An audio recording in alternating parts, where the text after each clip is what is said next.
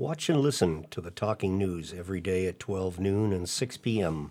on Channel 96 Comcast Xfinity and Channel 30 Verizon Fios. It can also be heard Mondays and Tuesdays at 4:30 p.m. and Wednesdays at 12:30 p.m. on Channel 9 Xfinity and Channel 29 Fios. Listen anytime on the BMC Podcast Network on SoundCloud and iTunes. Just search for the Belmont Media Podcast Network. Now on to the Talking News. Preparing for the schematic design phase. High School Building Committee starts work on Module 4 by Joanna K. Zuvalis. The Belmont High School Building Committee is getting ready to begin the work on Module 4, the schematic design phase in the 8-module process with the Massachusetts School Building Authority, the MSBA.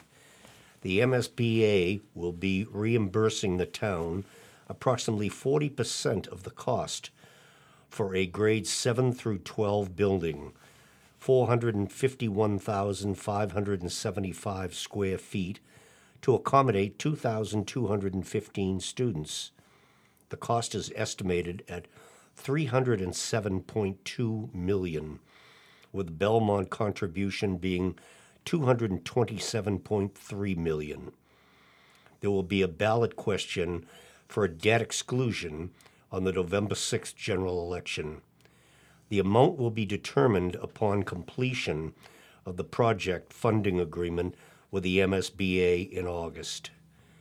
On January 23rd, the school committee voted unanimously in favor of a grade 7 through 12 option, which will change the lower school configurations to K3 for the Butler, Burbank, Wellington, and Winbrook, and 4 to 6 for the Chenery Middle School.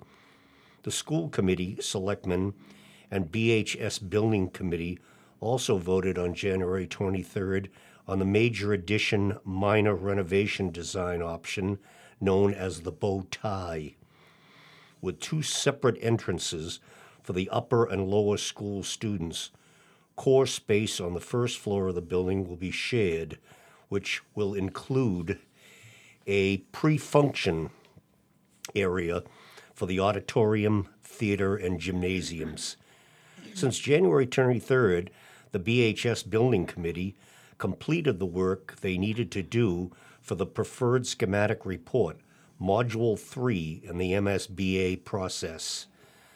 Belmont High School Building Committee Chairman Bill Lovello said they expect to hear a decision from the MSBA board on April 10 after they review the completed preferred schematic report submitted February 21. Over the next 5 weeks, Lovello said that they will start preparing for the Module 4 by looking at more details for the building's design, such as lockers and bathrooms. They will continue to discuss traffic and will meet with the Traffic Advisory Committee and the newly hired consultant for a townwide traffic study on March 8. They will also be meeting with all the stakeholders in town, such as the police, fire, and public works departments, planning board, recreation commission, historic district commission, and school food services department. The schematic design package is due to the MSBA by July 11.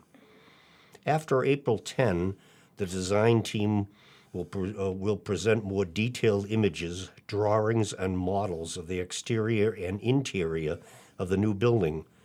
Design team will then do a presentation for committee members to experience what the new building will be like wearing virtual reality goggles. Lovello said that there will also be a movie of the virtual reality walkthrough, which will be shown at public meetings and linked to the BHS School Building Committee website, where they will be seeking more community feedback and input. During this phase, cost estimates for the new building will also be determined. After Module 4 is completed in July, Module 5, the completion of the construction documents, will begin in November. if debt exclusion passes and take approximately 12 to 15 months to complete. During Module 6, the project will go out to bid and a contractor will be hired. During Module 7, the construction of the project will begin in 2020 and is estimated to take 42 months to complete. Module 8 is the closing out of the project. And now over to Claire. Thank you, Bob. Homeowners appeal to be taken off the significant list by Joanna K. Zavalis. 3 homeowners have asked to have their homes removed from the list of historic buildings subject to the demolition delay bylaw, approved at last year's annual town meeting. The Board of Selectmen has refused the appeals on 2 of the residential properties, and a 3rd residential appeal is pending. 182 Belmont properties are on the list of Belmont's significant historic buildings subject to the demolition delay bylaw, which was approved by town meeting. If someone wants to partially or completely demolish any of those properties, a demolition permit must be filed, which will be referred to the Historic District Commission for a public hearing. If the Historic Commission determines it is preferable to preserve the property, the owner would then have to wait up to 1 year while the commission discusses alternatives to demolition. This bylaw was created to protect properties like the historic First Congregational Church on Trapella Road, which was demolished by a developer in 2013.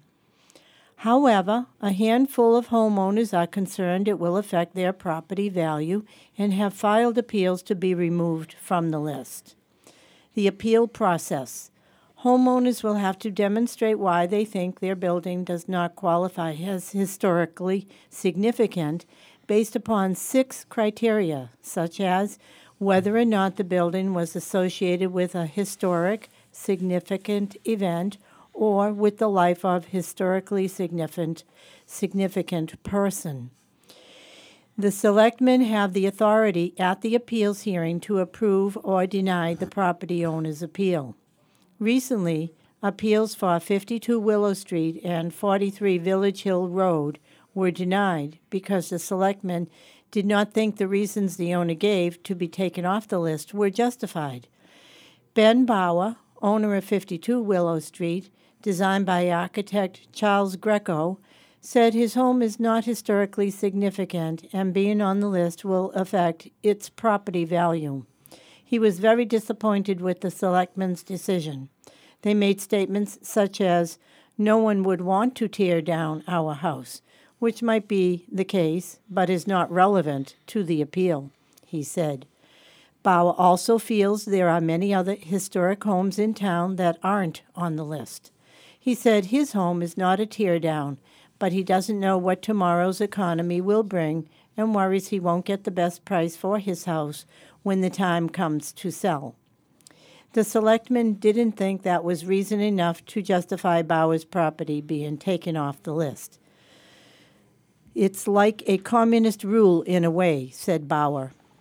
In her appeal letter, Barbara Watson, owner of 43 Village Hill Road, designed by architect Royal Barry Wills, stated, "Given the number of houses that Mr. Wills designed, not all can be significant, and there is no indication that 43 Village Hill Road stands out from the rest.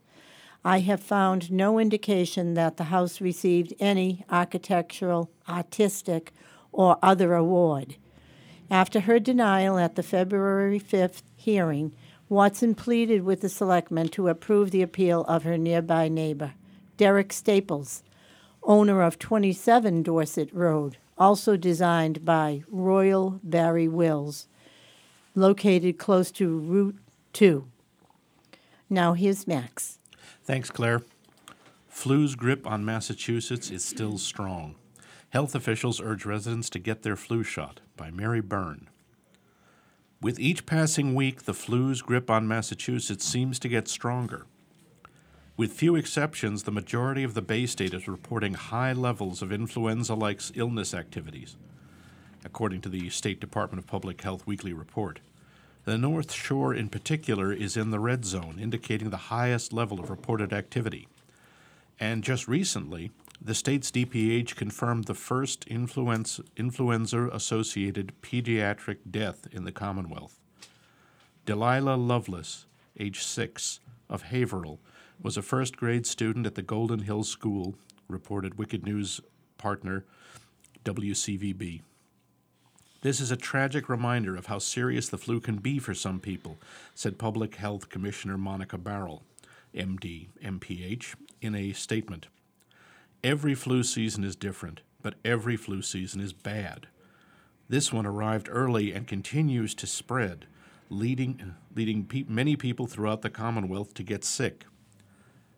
As of February 16th, the latest data available from the state DPH says there have been 10,929 laboratory-confirmed cases of influenza so far in the 2017-2018 flu season. In just the last week, Massachusetts saw 2,762 confirmed cases of the flu, indicating numbers are still on the rise. The report notes that because a majority of cases aren't lab tested, the number of confirmed cases doesn't necessarily reflect the, quote, overall incidence of influenza, unquote. Still, there is no doubt this flu season has been more severe than last, local health officials say. In Danvers, there have been 79 cases of lab-confirmed flu since the season began on October 1st, according to Danvers public health nurse Judith Ryan. In the last 2 weeks alone, there were 43 reported cases. That's compared to 45 confirmed cases at this point in the 2014 flu season, 2 cases in 2015-2016, and 24 cases in 2016-2017. It did start a bit earlier around here in Danvers, she said, but it is continuing through right now. The biggest thing we want people to understand is it's not too late to get a flu shot. A more virulent flu season. Those who work at urgent care centers are feeling the severity of this year's flu season, according to AFC Urgent Care Medical Director Sonia Beauvais. This year, my overall feeling is that it's been a little more virulent, Beauvais said. It's making people feel a little sicker. She said she's seen more patients this year than at the same time last year, and a lot of her patients are overflow from primary care and emergency care departments at surrounding hospitals. As for why the North Shore may be getting hit so hard by the flu this season, health officials say they aren't certain. The only thing I can point out is we do have an international airport, Logan, that tends to bring more travelers to the region and whatnot, said Dr. Mark Gendro, Chief Medical Officer of Beverly and Addison Gilbert Hospitals. He explained that there are currently two strains of flu, Type A and Type B, one of which presents itself more severely than the other. It basically goes after the very young and the very old, he said. That's why we're seeing fairly high rates of hospitalization throughout the state and particularly through the North Shore. That strain, H3N2, tends to be more aggressive and more difficult for the seasonal flu vaccine to protect against, Gendro said. Don't be a hero. Both Gendro and Beauvais said this year's flu vaccine isn't as good as previous years, but explained that releasing a vaccine each year isn't an exact science. It's based off the flu season in the southern hemisphere and what strains dominated there. The problem is that the H3N2, when it shows up, that's a challenge, Gendro said. The seasonal flu vaccine tends to perform poorly when that particular strain turns out to be the predominant strain. This might explain why there are cases in which an individual who got the vaccine still comes down with the flu.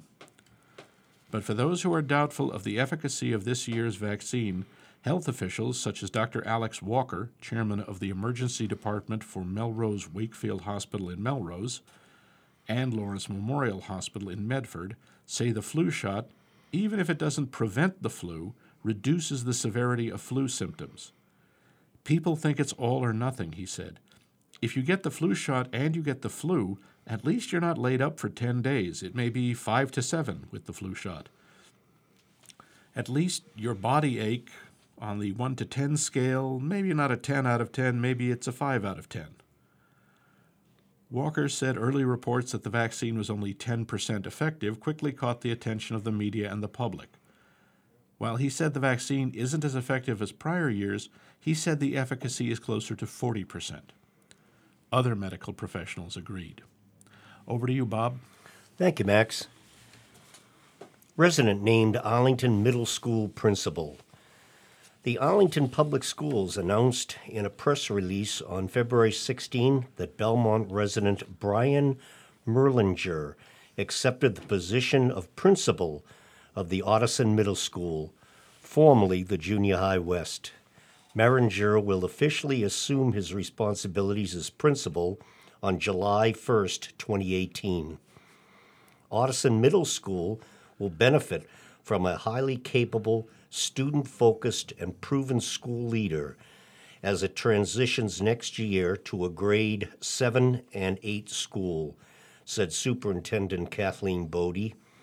Merringer comes with high praise from his colleagues, students, and community, and will look forward to him filling this key role in the leadership team for the district.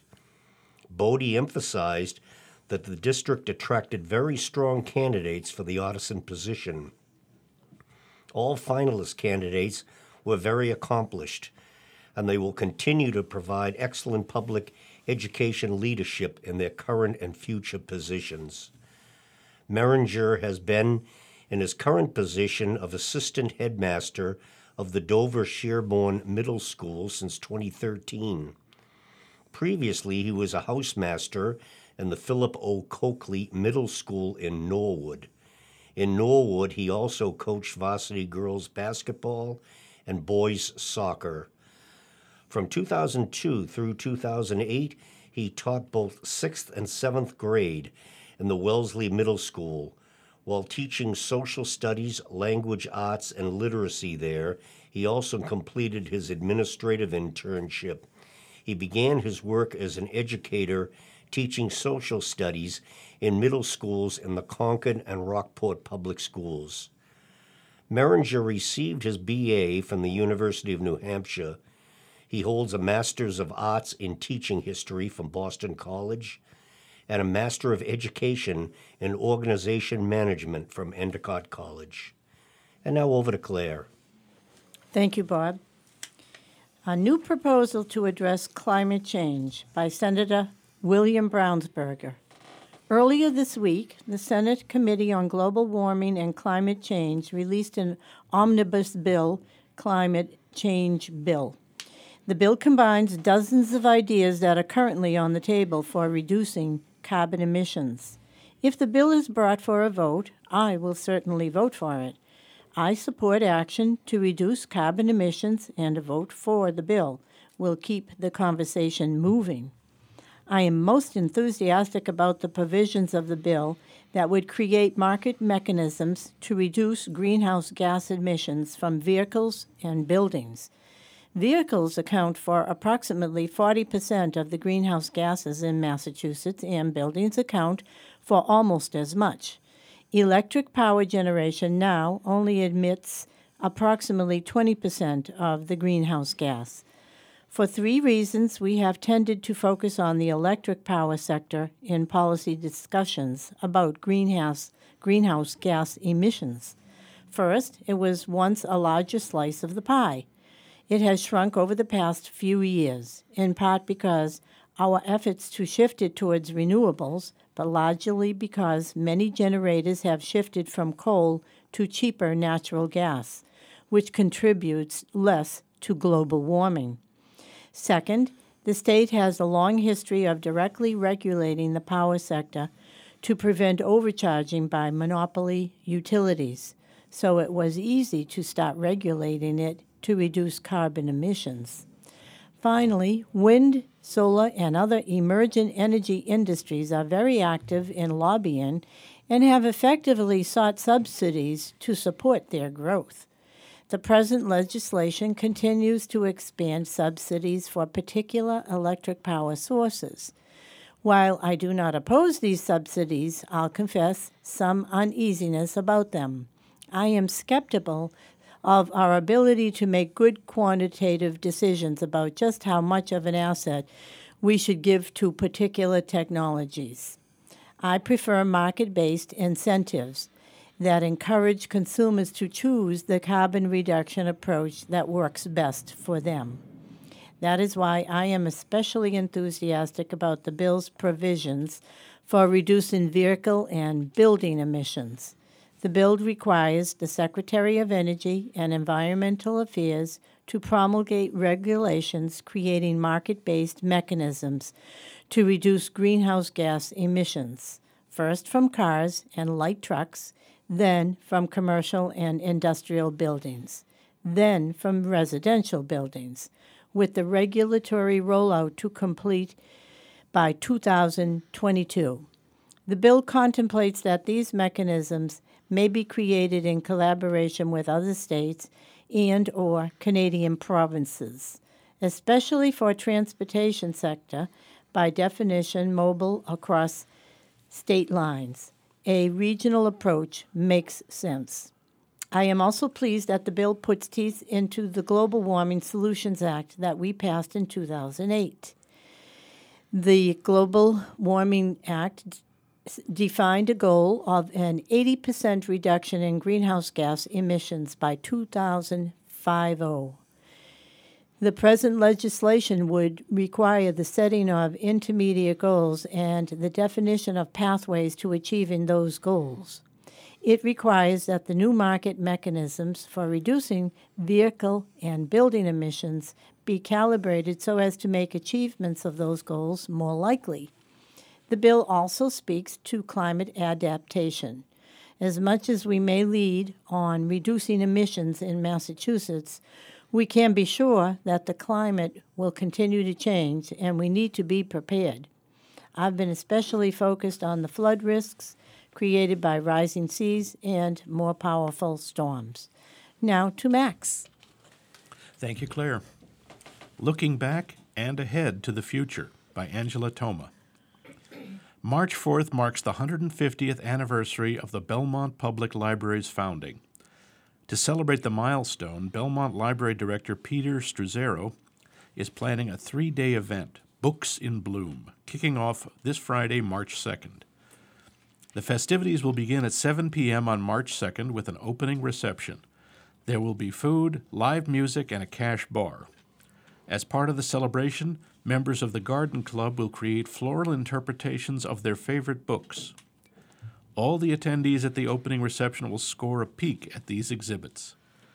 On Saturday, March 3rd, the Belmont Historical Society will take center stage with a multimedia exhibit in the Claflin Room from 10 a.m. to 4 p.m. The Garden Club will also host a flower arranging demonstration from 1 until 2 p.m. The 3-day celebration wraps up on March 4th with a family birthday party complete with crafts, cake, and a used book sale. Struzzaro is most excited to see the floral displays. He has heard the Garden Club is creating a visual of Frankenstein, his favorite book. This year also marks the 200th anniversary of the writing of Frankenstein. Books in Bloom is not only a way to celebrate the library's past, the event will also serve as a public introduction to the Belmont Library Foundation. The foundation exists to help raise money for the construction of a new public library. For the past couple of years, the foundation was dormant, but it is now experiencing a period of revitalization. I wanted to find an opportunity for the BLF to have a coming-out party and let the public know they exist, said Struzzaro. It will be a prime time for the foundation to interface with the public and to let everyone know the important work they are involved with for the library. Looking towards the future. While the library celebrates its past, it is also preparing for the future. Over the years, its role in the community has shifted to remain relevant, according to Struzzaro. We are much more than a place to access information, said Struzzaro. We are really the living room of the community and a place where you can come and enjoy a wide spectrum of different programming for all ages. We really have something for everyone here. While the library's core functions have adapted and kept up with the changing times, its structure has not. David Steveter, president of the Belmont Library Foundation, has begun the process of building a public-private partnership to help fund a new library building. The building is at the end of its useful life, said Steveter. It needs to be constructed and oriented in a way that meets the needs of our community today and in the future. The discussion around building a new public library is not new. The town commissioned a feasibility study in 2016 to explore 3 options for improvements. The first option was a renovation only with no additions. The second option was renovations and additions. Finally, the third option looked at new construction. The architect firm Johnson Roberts Associates, Inc. completed the study in May 2017. The study recommended the third option as the most efficient. The proposed facility is a 2-story structure with 38,950 square feet. The current library is approximately 29,650 square feet. Both Steveter and Stutzero believe a new public library will better serve public needs. Steveter noted that a surprising number of residents visited the Watertown or Arlington Library over the Belmont Library. There are 2 main reasons. They do not find what they're looking for in Belmont, and they prefer the space in Watertown and Arlington. They feel the space is more inviting. We do not want to lose those people, said Steveter. They are Belmontians. We want them.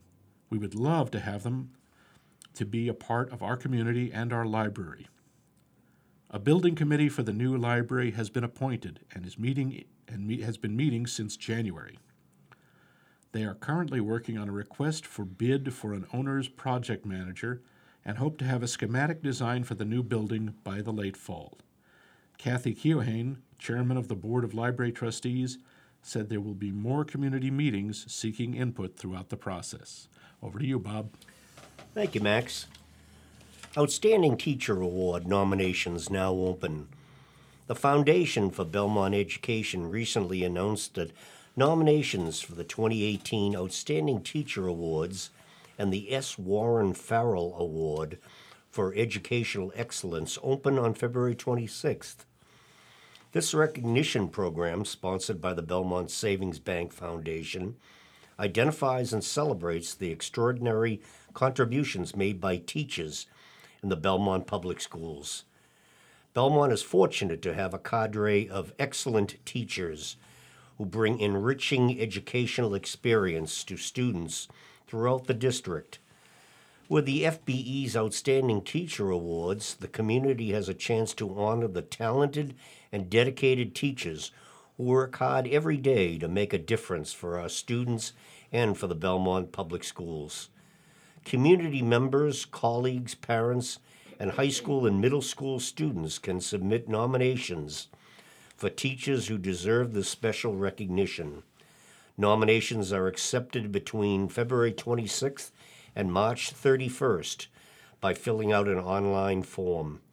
Teachers from Belmont's 6 public schools are chosen for this award. The recipients are honored first at a surprise classroom visit and then at a district-wide awards ceremony on May 1st at the Chenery Middle School.